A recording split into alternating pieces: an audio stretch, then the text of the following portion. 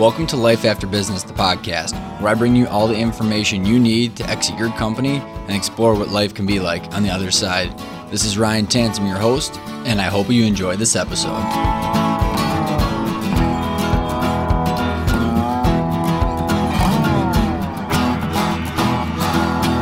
Welcome to the Life After Business podcast. Ryan Tansom here. Thanks for tuning back in. Today's episode, I just absolutely had a ton of fun. Joe Sweeney was on the show. He has an amazing past, tons of experience, a wealth of knowledge. Joe started his career out of after his MBA, buying a manufacturing firm, buying 4 of them, selling them, getting into the sports management world, trying to buy businesses for very, very famous athletes, one of them being Brett Favre. Then he got into the mergers and acquisitions world, being an investment banker, private equity, and has rolled all the way into coaching, speaking, and a very, very well-known author. He wrote a book called Networking is a Contact Sport, which is a New York Times bestseller, Moving the Needle, and he's about to launch his 3rd book called After Further Review. Joe and I talk about his journey from being a business owner into the sports world, into his coaching and writing career, how he is re-identified and continued to progress himself as an individual, and how he is helping people of influence really hit the pause button, internally reflect, trying to figure out who they are, what do they want from their life, and why. He's got experience working with the Navy SEALs and how they transition into a life after being a Navy SEAL. Worked with, like I said, major famous sports athletes and a ton of entrepreneurs. So absolutely a must listen to. Hope you enjoy the interview with Joe. Without further ado, here's Joe Sweeney. Good morning, Joe. How are you doing today? Terrific, Ryan. Thank you very much for coming on the Life After Business podcast. Well, I'm honored and delighted to be here with you. So super excited. We just got done chatting a little bit and found out how small this world is. And why don't you, for our listeners' sake, just give our listeners a little bit of a background of where you came from and where you are today? Well, I usually say to answer that question, Ryan, do you have 7 hours and 7 beers? But since we have, I know you've got 7 beers, but I don't think our listeners have 7 hours. It's a perfect time for a beer right now, right? Yeah, I think probably to best summarize it, I've done a lot of things the last 32 years in business, and I feel really blessed and fortunate that I've been able to combine my love of business with my passion for sports. And early in my career, I owned 4 different manufacturing companies, ran them, sold them, and it really provided some opportunities for me to delve into the sports world. So I was president of the Wisconsin Sports Authority here in Wisconsin, kind of the sports commission for the state. That led me into owning a sports management firm, represented about 24 pro athletes and coaches, including 3-time MVP Brett Favre of the Green Bay Packers. But what I realized early on was that I needed to help some of these athletes figure out what they wanted to do in their life after football, which really coincides with your theme, Life After Business. And so I started looking at small companies for these athletes and coaches to buy that when they were done, they'd have purpose and a place to go. And some of them could leverage and use their sports persona. So I worked with an investment banking firm here in Wisconsin. Long story short, I ended up buying a third of the investment banking firm and did mergers and acquisitions for like a decade and a half. But in this process, I've done a lot of other things too. I've sat on 28 boards of directors. And about, 6 or 7 years ago, I kind of had this smoldering discontent inside saying, I got a nice family, I've had a great career, but something's not quite right. And it wasn't pathological. It wasn't like I was an alcoholic. I wasn't on drugs. But something was sort of scratching. There was an itch that I had to scratch. And as one of your previous interviewees, Lloyd Reed, calls this from the Halftime Institute, a smoldering discontent. And so what it made me do, Ryan, is to hit the pause button. And I ended up writing a book about 6 years ago called Networking is a Contact Sport. And I wrote it for my kids. I ended up publishing it, and it made the New York Times bestseller list. So everyone thought I knew what the hell I was talking about. So I got on the speaking tour, and about a year and a half ago, I left the investment banking firm because I'm on the road speaking. I've developed training programs. I wrote a second book called Moving the Needle. It's to help people get clear, get free, and get going in their career, business, and life. That's done well, and I've just finished my third book and looking to publish my third book called After Further Review, which is really everything I've thought about the last 35 or 40 years of my life. And I think that book will be 10 times better than the previous two combined. So I'm really spending my life now teaching, coaching, still in the investment world. I've got involved in several private equity investments. I sit on 6 boards, and still do a lot of consulting work in the M&A field for companies that need some direction and really help the owners figure out life after business. So a lot of the things that you do and your listeners listening to, I'm kind of doing that every day. So it's an honor and privilege to be here with you. Well, and I love it. First of all, that was very well summed up. I do not have 7 beers down, but I don't even know where to go into this because there's so much good material that we can talk about. And when I was looking up your bio and kind of trying to figure out whether we could get you on the show, there was so much correlation with all of your verbiage on your website, and I could see the Lloyd Reeb and the Halftime Institute philosophies coming through. And what I want to do is kind of jump back a little bit, Joe, because it's a journey, and you've walked this long journey and how you got to your Halftime. So if we can go back to the 4 manufacturing companies that you were owning, how did you get into them? How long did you own them? And what were some of the reasons that you ended up getting out of them? Well, I back in the mid '80s, this is kind of an interesting story on persistence.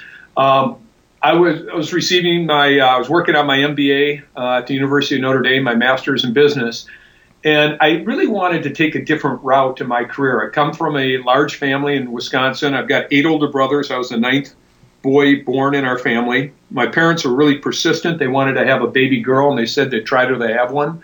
They popped out 9 straight boys, and the 10th was only a girl. That's an exercise in persistence.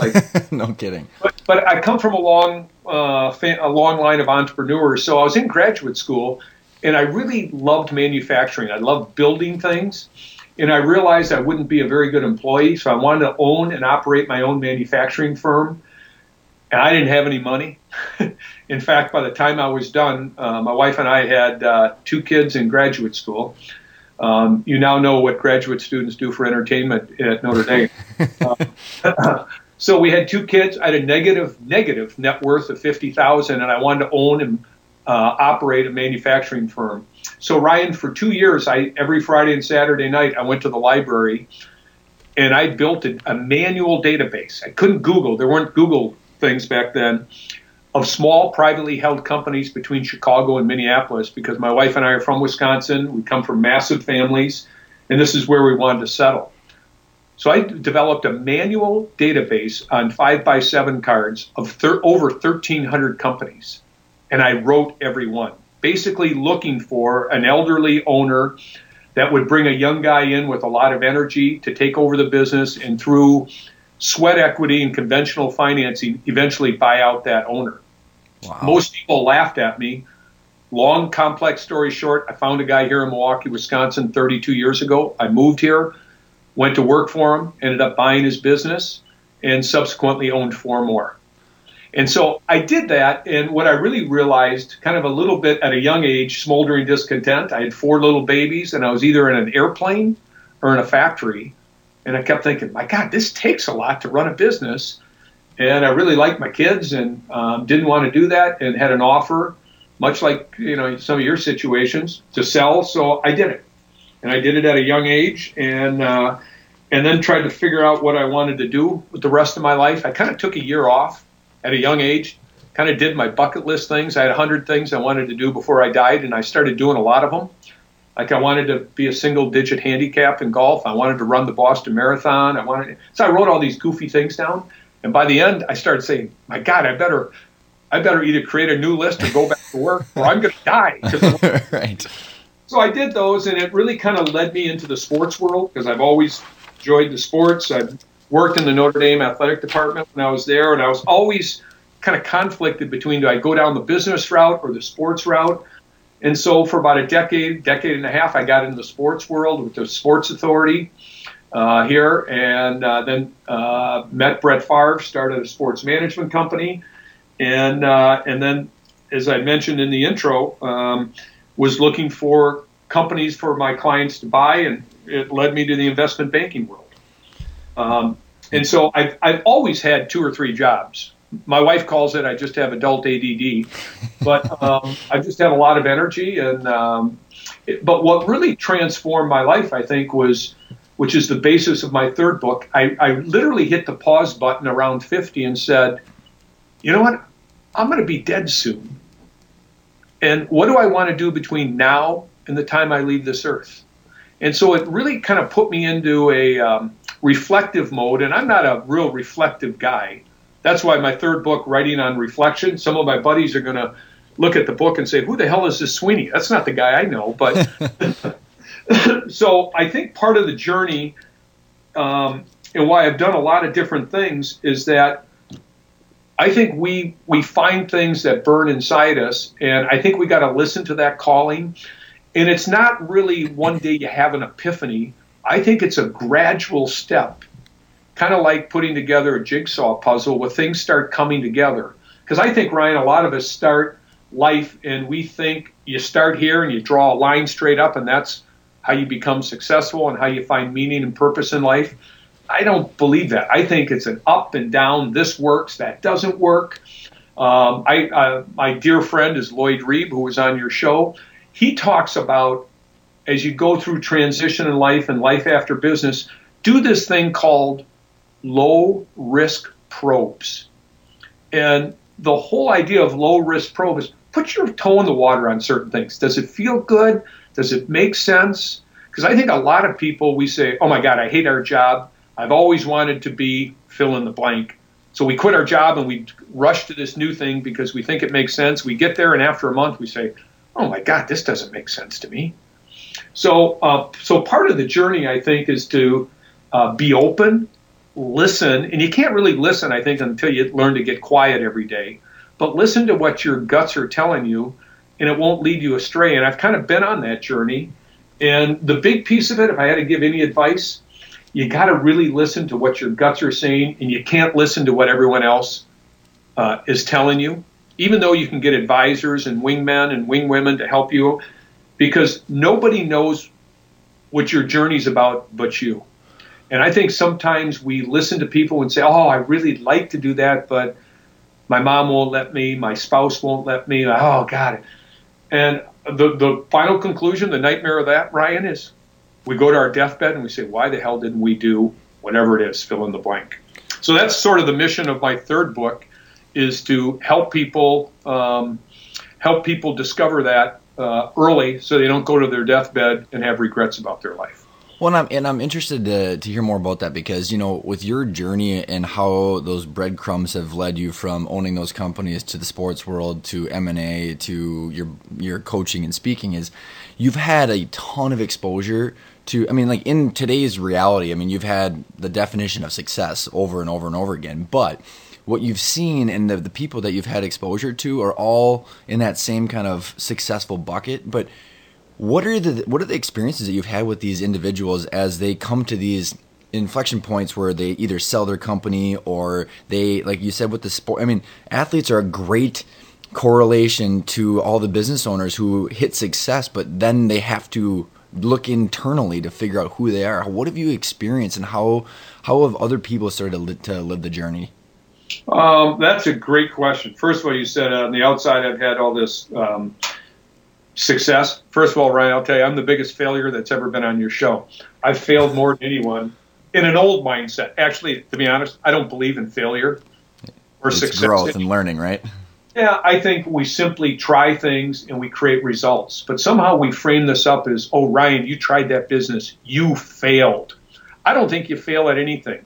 The other thing is I really don't like the term success, because really what success is for me and what it is for you are two different things. And I think we have looked at success and we framed up success. I know on the outside so many, quote, successful people that are absolutely miserable inside. Mm-hmm.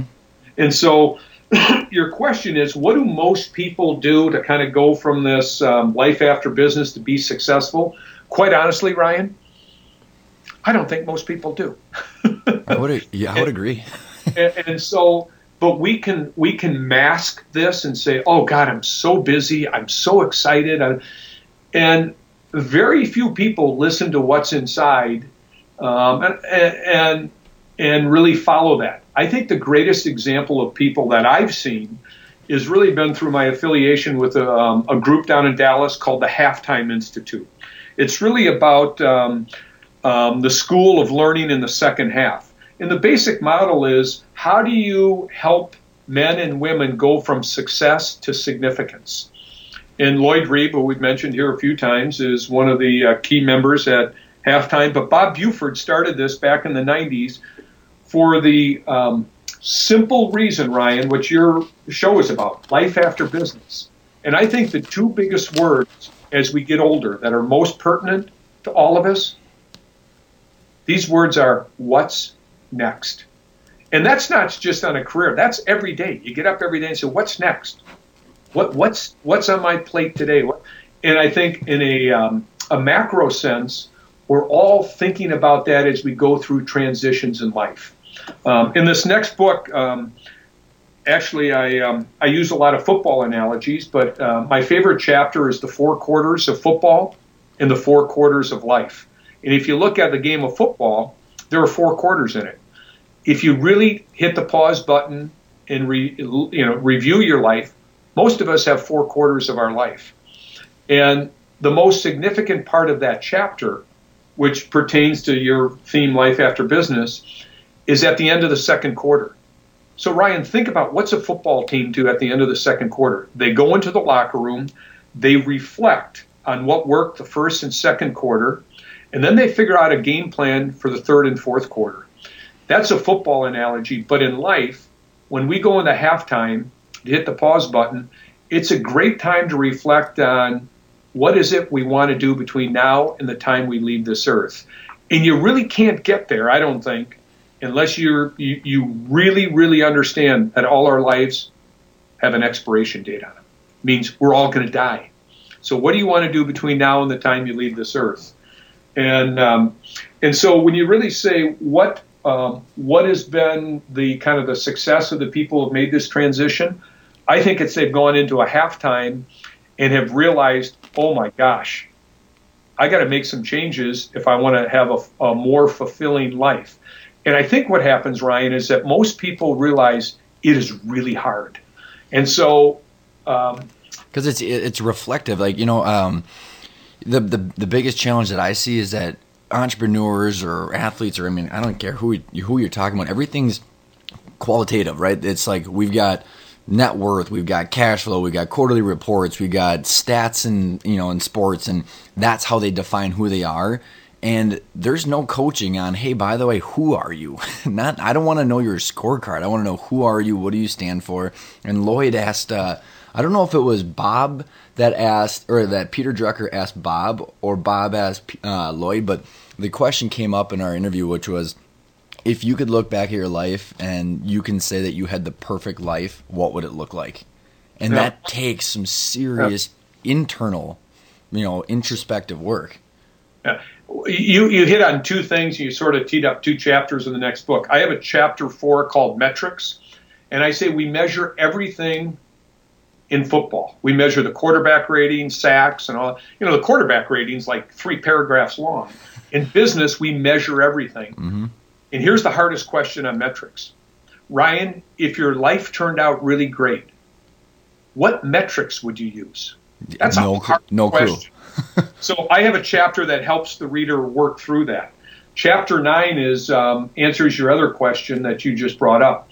It's, I say, when you stop and hit the pause button, you realize it's more important to ask good questions than it is to have all the answers. So if you really stop and reflect, the 2 questions that come up are these: who am I and why am I here? And the challenge of that is, you just said it, we measure who we are by what we own, what we do, what we have. And the challenge is, when you no longer do, like retire, or you no longer have, you sell your big house, you sell your business, you lose your job or lose your money. On that definition, then you're nobody. And that's total BS.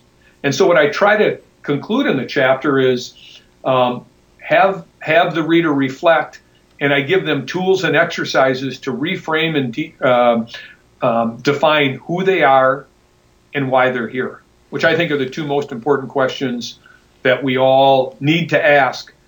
But that's really hard, because what you have to do is you have to slow down the game. And in football, people were against the instant replay. You know why? Because it slowed the game down. So let's just keep going. Right. And that's this whole obsession with busyness, I think, is a disease that's our number one challenge in life. So the problem I think we have is lack of reflection, and that's why I wrote the book. Well, and I'm actually really curious, and I know your book's coming out, and so everybody's going to have to obviously buy it. But I want to give us a couple little gold nuggets, because just for my personal curiosity, honest to God, Joe, I've had, because I'm a busy person too, I've got an adult ADD just like you, where I've had on my goal list to meditate, because I know how good it is for you, I know how important it is, and I can't do it because I just get caught up, and next thing you know, it's 7:30, my babies are crying, and I got to go take care of them, and it just constantly gets pushed down. So So I'm going to challenge you in front of first of all, don't ever say on this show, I just can't. Oh, no. Yeah. You're right. Said I can't, Ryan. I'm calling you out. But good point. All right. Well, here's something to think about. We do a little Ryan coaching here on live.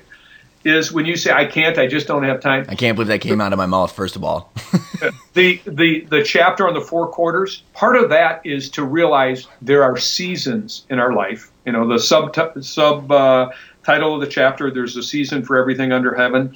Ryan, you're in a really busy season. The second quarter, and I write about this, is really a busy season. I'm in the third quarter. My kids are all raised. I'm in a different stage. So I have a lot of time, if I want to, in the morning to meditate, to pray. And so all I'd ask you to do is, instead of spending 20 or 30 or 60 minutes, can you take 2 minutes in the morning? To kind of get centered, maybe just breathe. And what you'll find is 2 minutes will turn into 5 minutes. That may turn into 7 minutes. Then you plan with your wife and say, honey, could I get these 12 minutes in the morning? Could you watch the kids, change the diapers and all that? Because here's the challenge. If you don't take a little bit of time in the second quarter, what I've noticed, and I'm guilty of it, I got down a road that at the end of the second quarter, I'm not sure I liked who I was, because I was so busy running, doing things. I had 4 kids in 6 years. I went to every soccer game, every basketball game, every football, every track meet. And I kind of, there was a sense I kind of lost who I was. Well, and you're in a busy season. Well, and it's very, very good advice, and thank you for hitting me right between the eyes, because I'm guilty of what you just said, and I'm very into habits and the power of habits, and so I know that all you have to do is slowly start to creating that habit. And is that kind of, instead of, because what I try and challenge our clients or our listeners or anybody that I interact with is, hopefully you can avoid that one event that creates that, whether it's smoldering discontent or the regret, where you can slowly start to build on that over a time, instead of having to have something unfortunate happen where you now look back. Yeah. But no, that's why I think just a little bit every day. And I think the other thing, I have an exercise in the second and third book about bookending your days. If you could just start, and you're busy, if you could start with 2 to 4 minutes in the morning, Ryan, of breathing, reflecting, and then at the end of the day, look back at your day. I have an exercise that takes 4 or 5 minutes. It asks 7 questions of what happened during the day.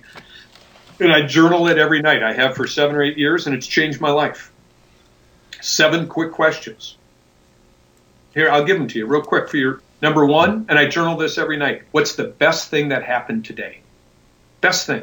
And I believe in the law of attraction, so I think you start attracting great things in your life. Mm-hmm. Number 2, what did I do today to live my ideal day? Now, you can't really answer the question unless you go to chapter 6 of Moving the Needle book, and it shows you how to create your ideal day. Number 3, what am I most grateful for? I used to have gratitude journals, and I used to write 5 things a day, and that became too robotic. Number 4, what's one new thing that I learned today? I joke in a little self-deprecation saying I'm not that smart. But if I write down 365 things a year of what I learned, maybe I'll get a little smarter.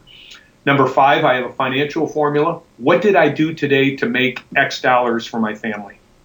And I have a formula for that. Number 6, what did I do today to allow God to work through me?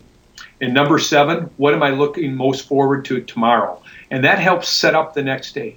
Those 7 questions have really kind of changed my life. And I used to have a hard time sleeping. I kind of worried a lot. Since I started this 6 or 7, 8 years ago, I have 0 problem sleeping at night. And all the brain research shows that whatever you think about the last 5 to 7 minutes before you go to bed, your subconscious processes for 4 to 5 minutes. Or I'm sorry, 4 to 5 hours. And so that's why you shouldn't watch violent movies or probably watch the news before you go to bed, because all that negativity processes in your brain for the next 4, 5, 6 hours. Well, and what I like about that, it's very, you can execute it. It's executable because you can actually go through, and I think that's the biggest thing in today's world. I mean, I'm a big follower of like the Tim Ferriss and all these podcasts where everybody, and Tony Robbins, all these people are pushing the meditation, but there's no like, okay, we'll just sit down and be quiet or like listen to something. Where if you actually can reflect and you've got a framework for what you should be thinking about, because what you're doing is you're training your mind. And then the next day, as you're going through and you've got your employees coming at you, you've got your family coming at you, you can throw those scenarios back into the framework that you've trained your mind into where you want to be thinking and where you want to be going. Right.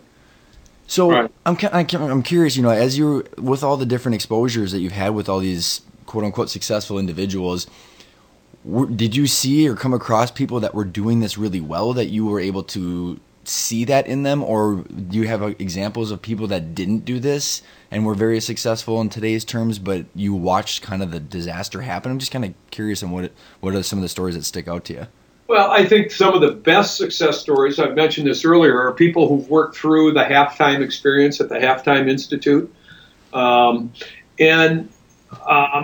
giving specific examples, I think some of the tools are hitting the pause button, doing the low risk probes, being willing to give up who you are and what you've done to pursue a new journey. And that takes a lot because we define ourselves by who we are and what we do. And it's funny, as you get older, Ryan, the comments that I hear the most from people is not what they're most excited about, what they're doing. Most people talk about what they used to do. Right.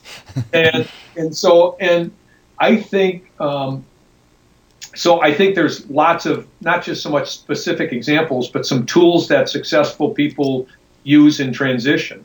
The negatives, I think, the disasters when people try to hold on to something that was in the past and their guts are screaming. Carl Jung talks a lot about, he's my favorite psychologist, really implemented or put together psychology and spirituality, but he has a whole thing on the 2 halves of life, where the first half you build your identity, you build your career and all that, and in the second half, the rules are different. It's not to accumulate more. It's not that you don't need more money, more fame.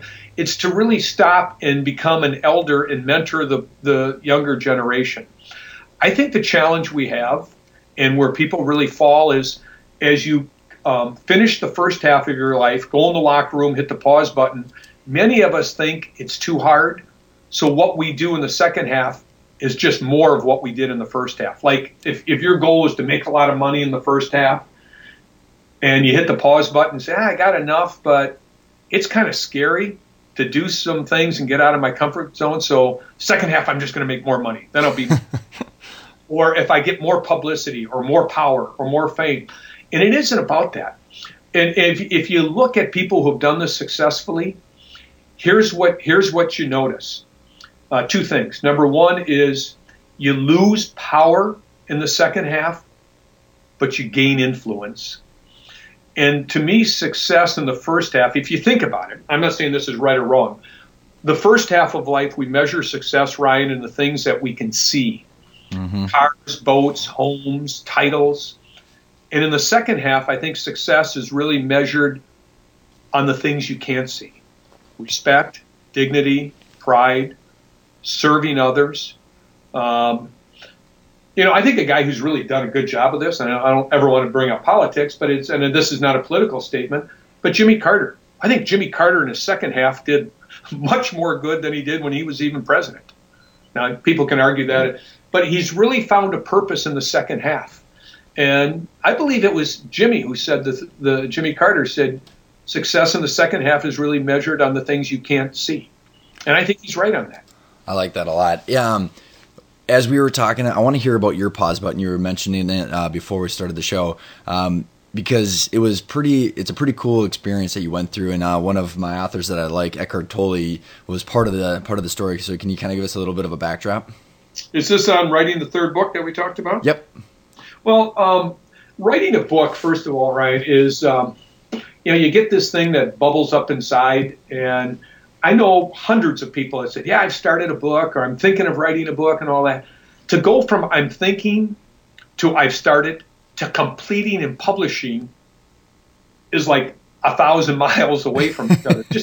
And a lot of people have this idea, but in a lot of ways, it is freaking petrifying, because you've got all this stuff that's building up inside.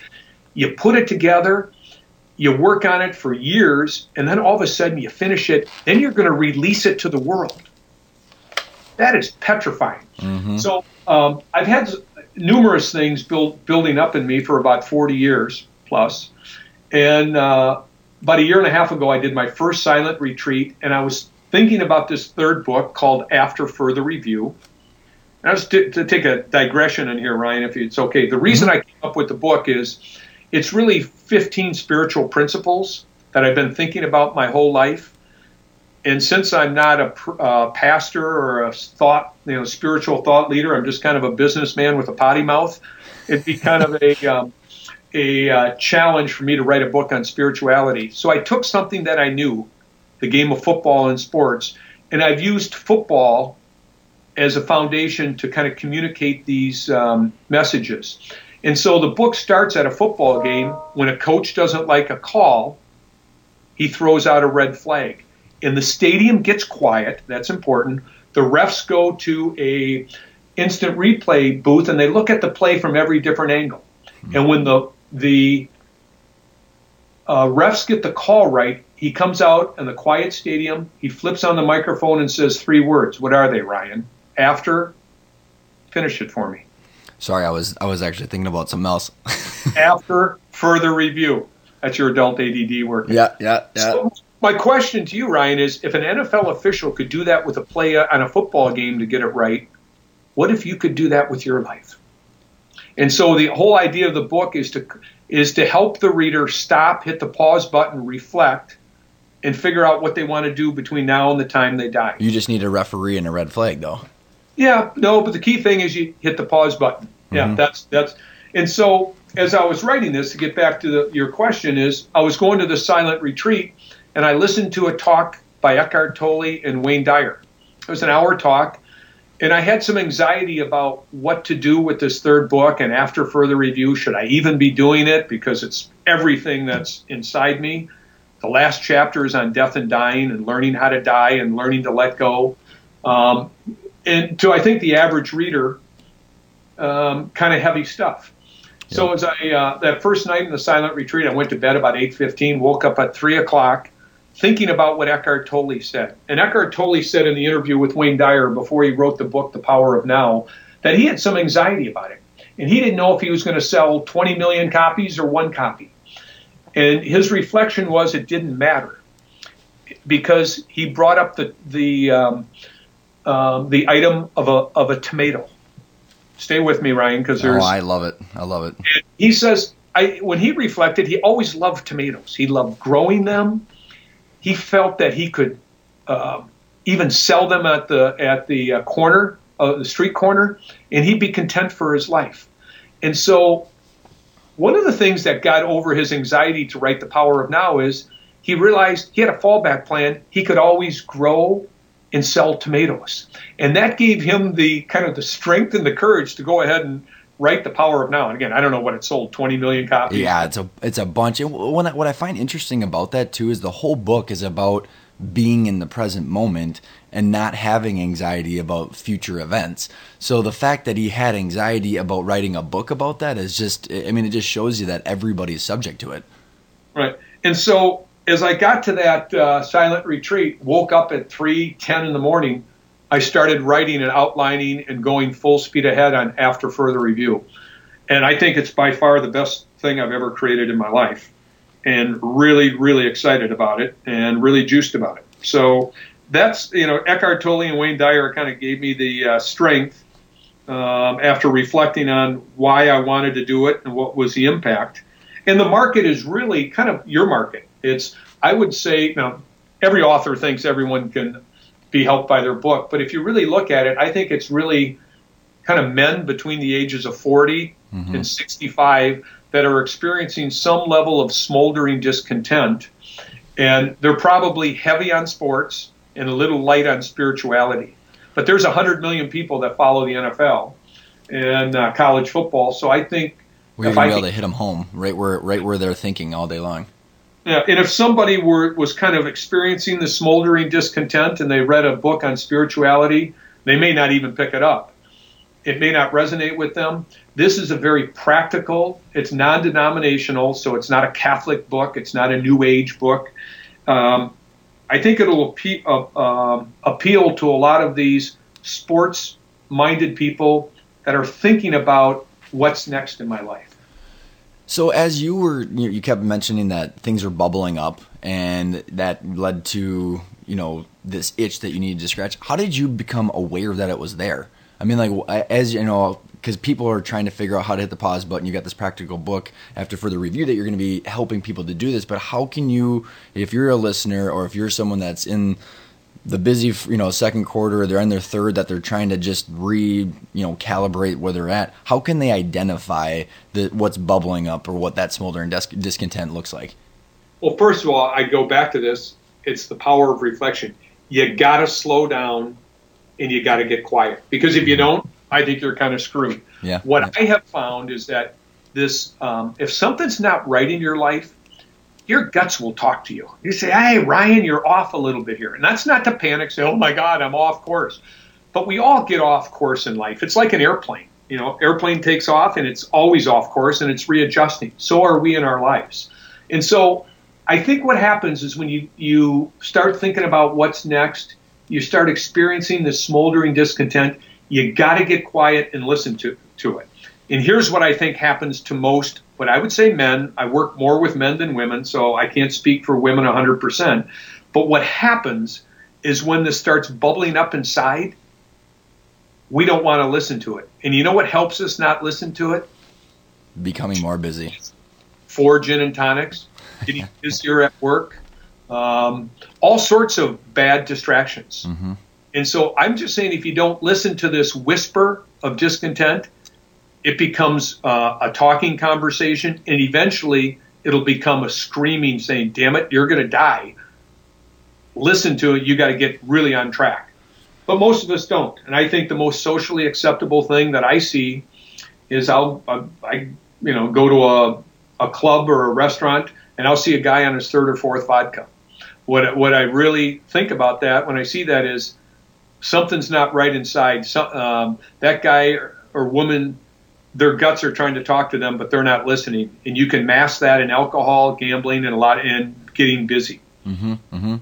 So, when you've got this situation let's say you're that person that's experiencing this smoldering discontent, and you want to start taking action, whether you read your book or you read the halftime, or how do you engage others around you to help support you? Because, you're like you have mentioned, you're re-identifying who you are and you're kind of recalibrating. How do you build a support structure around you in order to do that? Well, first of all, that's a great question. I have in my first 2 books something called Developing Wingmen and Wingwomen. Mm-hmm. It's the people who got your back, no matter what happens in life. Those are people who know, like, and trust you. And I'm going to be honest, when you go through a transition, some of the people that supported you in the first half aren't going to be the people who support you in the second half. There just aren't. There are always exceptions to everything. And sometimes people don't like the new you that you're going to be in the second half. But then you find out who your real friends are. But I think it's critical to find out people who can support you on your journey. And sometimes you're not going to have the same friends in the second half that you had in the first half. What? And that's not always true, but I think you got to get your own support system and say, hey, I'm on this journey. I wrote this book. I went out with 7 or 8 of my buddies. And after all my kids left, they said, Swain, what are you doing? I said, I'm thinking about this book and all that, but I'm not a writer. I have no idea how to write it. I don't know how to publish it. But I just got this stuff brewing inside me. And 7 of my buddies said, what's the basic message in your book, which was networking as a contact sport? Mm-hmm. Said, it's to get people to reframe what networking is all about. Networking is a place we go to give and serve and not get. And here are 3 stories and examples. And they said, Swain, that is awesome. We'll help you. We'll support you. Come speak to our company. I'll buy 500 books. I'll buy 300 books. So all my buddies supported me, and they helped me get on the speaking tour. They helped me market the book. And those are the guys who really helped me make this book a New York Times bestseller. And then That's my awesome. life exploded. So I shared it with them. And there was a period, Ryan, during that dinner 6 years ago that I almost wasn't going to tell them because I was kind of embarrassed. Mm-hmm. I thought they'd say, oh, Sweeney, what do you think you are? Some kind of writer? And some of the guys that I were at dinner with owned big companies. They said, Joe, I got 3,000 employees. I bet every one of my employees would benefit from this book. So I had people that really supported me and helped me on my journey. So if you're okay, and I think that's super crucial, right? I mean, you are who you hang out with. I've been got that hammered in my head since I was like 2, and the challenge that I see. I mean, even from when we owned our company and all the business owners that I know that are trying to figure out how to address this thing that you're talking about. What kind of advice do you have for the business owner who, I mean, to re-identify who you are when you're the visionary of a company is very difficult because not only is it your family and friends outside of your business, but you've got your executive team, you've got your employees who have really molded you into concrete of who you are and what your vision and what you're all about. How do you do that when you've got this platform like that? Well, you just said something. Those are the people who mold you. I don't think that's true. I think you need to rediscover, reinvent yourself. And that's really, you got to take a personal responsibility on that. I'm not saying it's easy, Ryan. But I think if you go to a halftime and realize I'm going to be dead and readjusting, not everyone has to readjust. When I wrote this book, I went up to high school here, Marquette University High School. It's a Jesuit high school, 1,200 young men. I had 3 boys go through that. I know a lot of the teachers.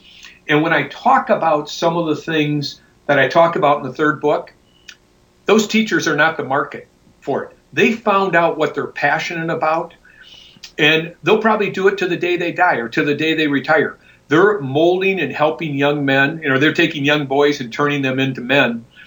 And so when you say it's so hard to change, I'm not saying everyone has to. You may have to tweak things. And what I'm saying in life after business, I've had a lot of guys that I've worked with say, you know what, I sold my business. I went to Florida. I retired. I freaking hated it. Right. I golfed. I tried to get into that drinking scene. I can't do it. So I came back and I bought a manufacturing company again. I'm just doing it on my terms, and I'm not doing it 80 hours a week. So when you go through that transition of what's next, you don't have to go from a businessman to to go volunteering at the church, something totally different. You can stay in business the rest of your life in different forms. Maybe instead of just retiring and going to Florida, maybe you stay involved in mentoring young business executives if that's what you love. But it's not this whole transformation that, I was doing this, now I'm doing something 180 degrees different. It might be just tweaking things. I'm on 6 boards, as I mentioned. I do a lot of speaking and a lot of training, but I've got a lot of business experience, and certain companies see value in having me on their board. And I love giving advice. I like helping, mentoring. And so the form that took is working with businesses. I loved working with high-performing athletes. I loved working with high-performing people.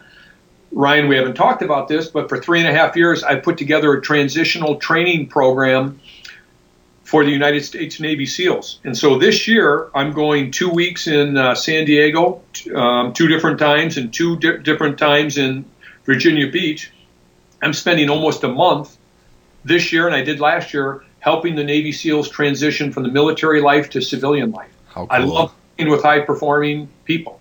And so that's kind of an example of rediscovering and kind of recalibrating and taking who I am and trying to help people in different fields.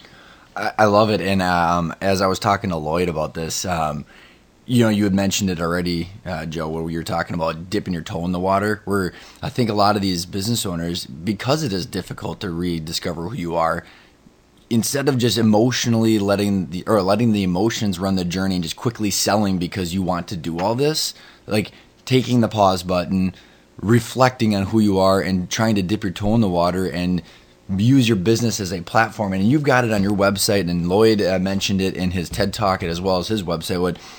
Correct me if I'm mistaken a little bit, but isn't it like get free, get going, or get free, or get free, get clear, and get going? You got it. You got it. And you can't do that. You can't get clear, I think, unless you get quiet. Right. And the last thing you want to do is just randomly sell your company or randomly quit your job or whatever you're doing right now because you're emotionally running on this new thing that you want to do where you can use your current situation, your current what was Lloyd was talking about, and you had mentioned it a couple of times, where you use your community and use your connections to further your new passion and purpose instead of having to just cut ties.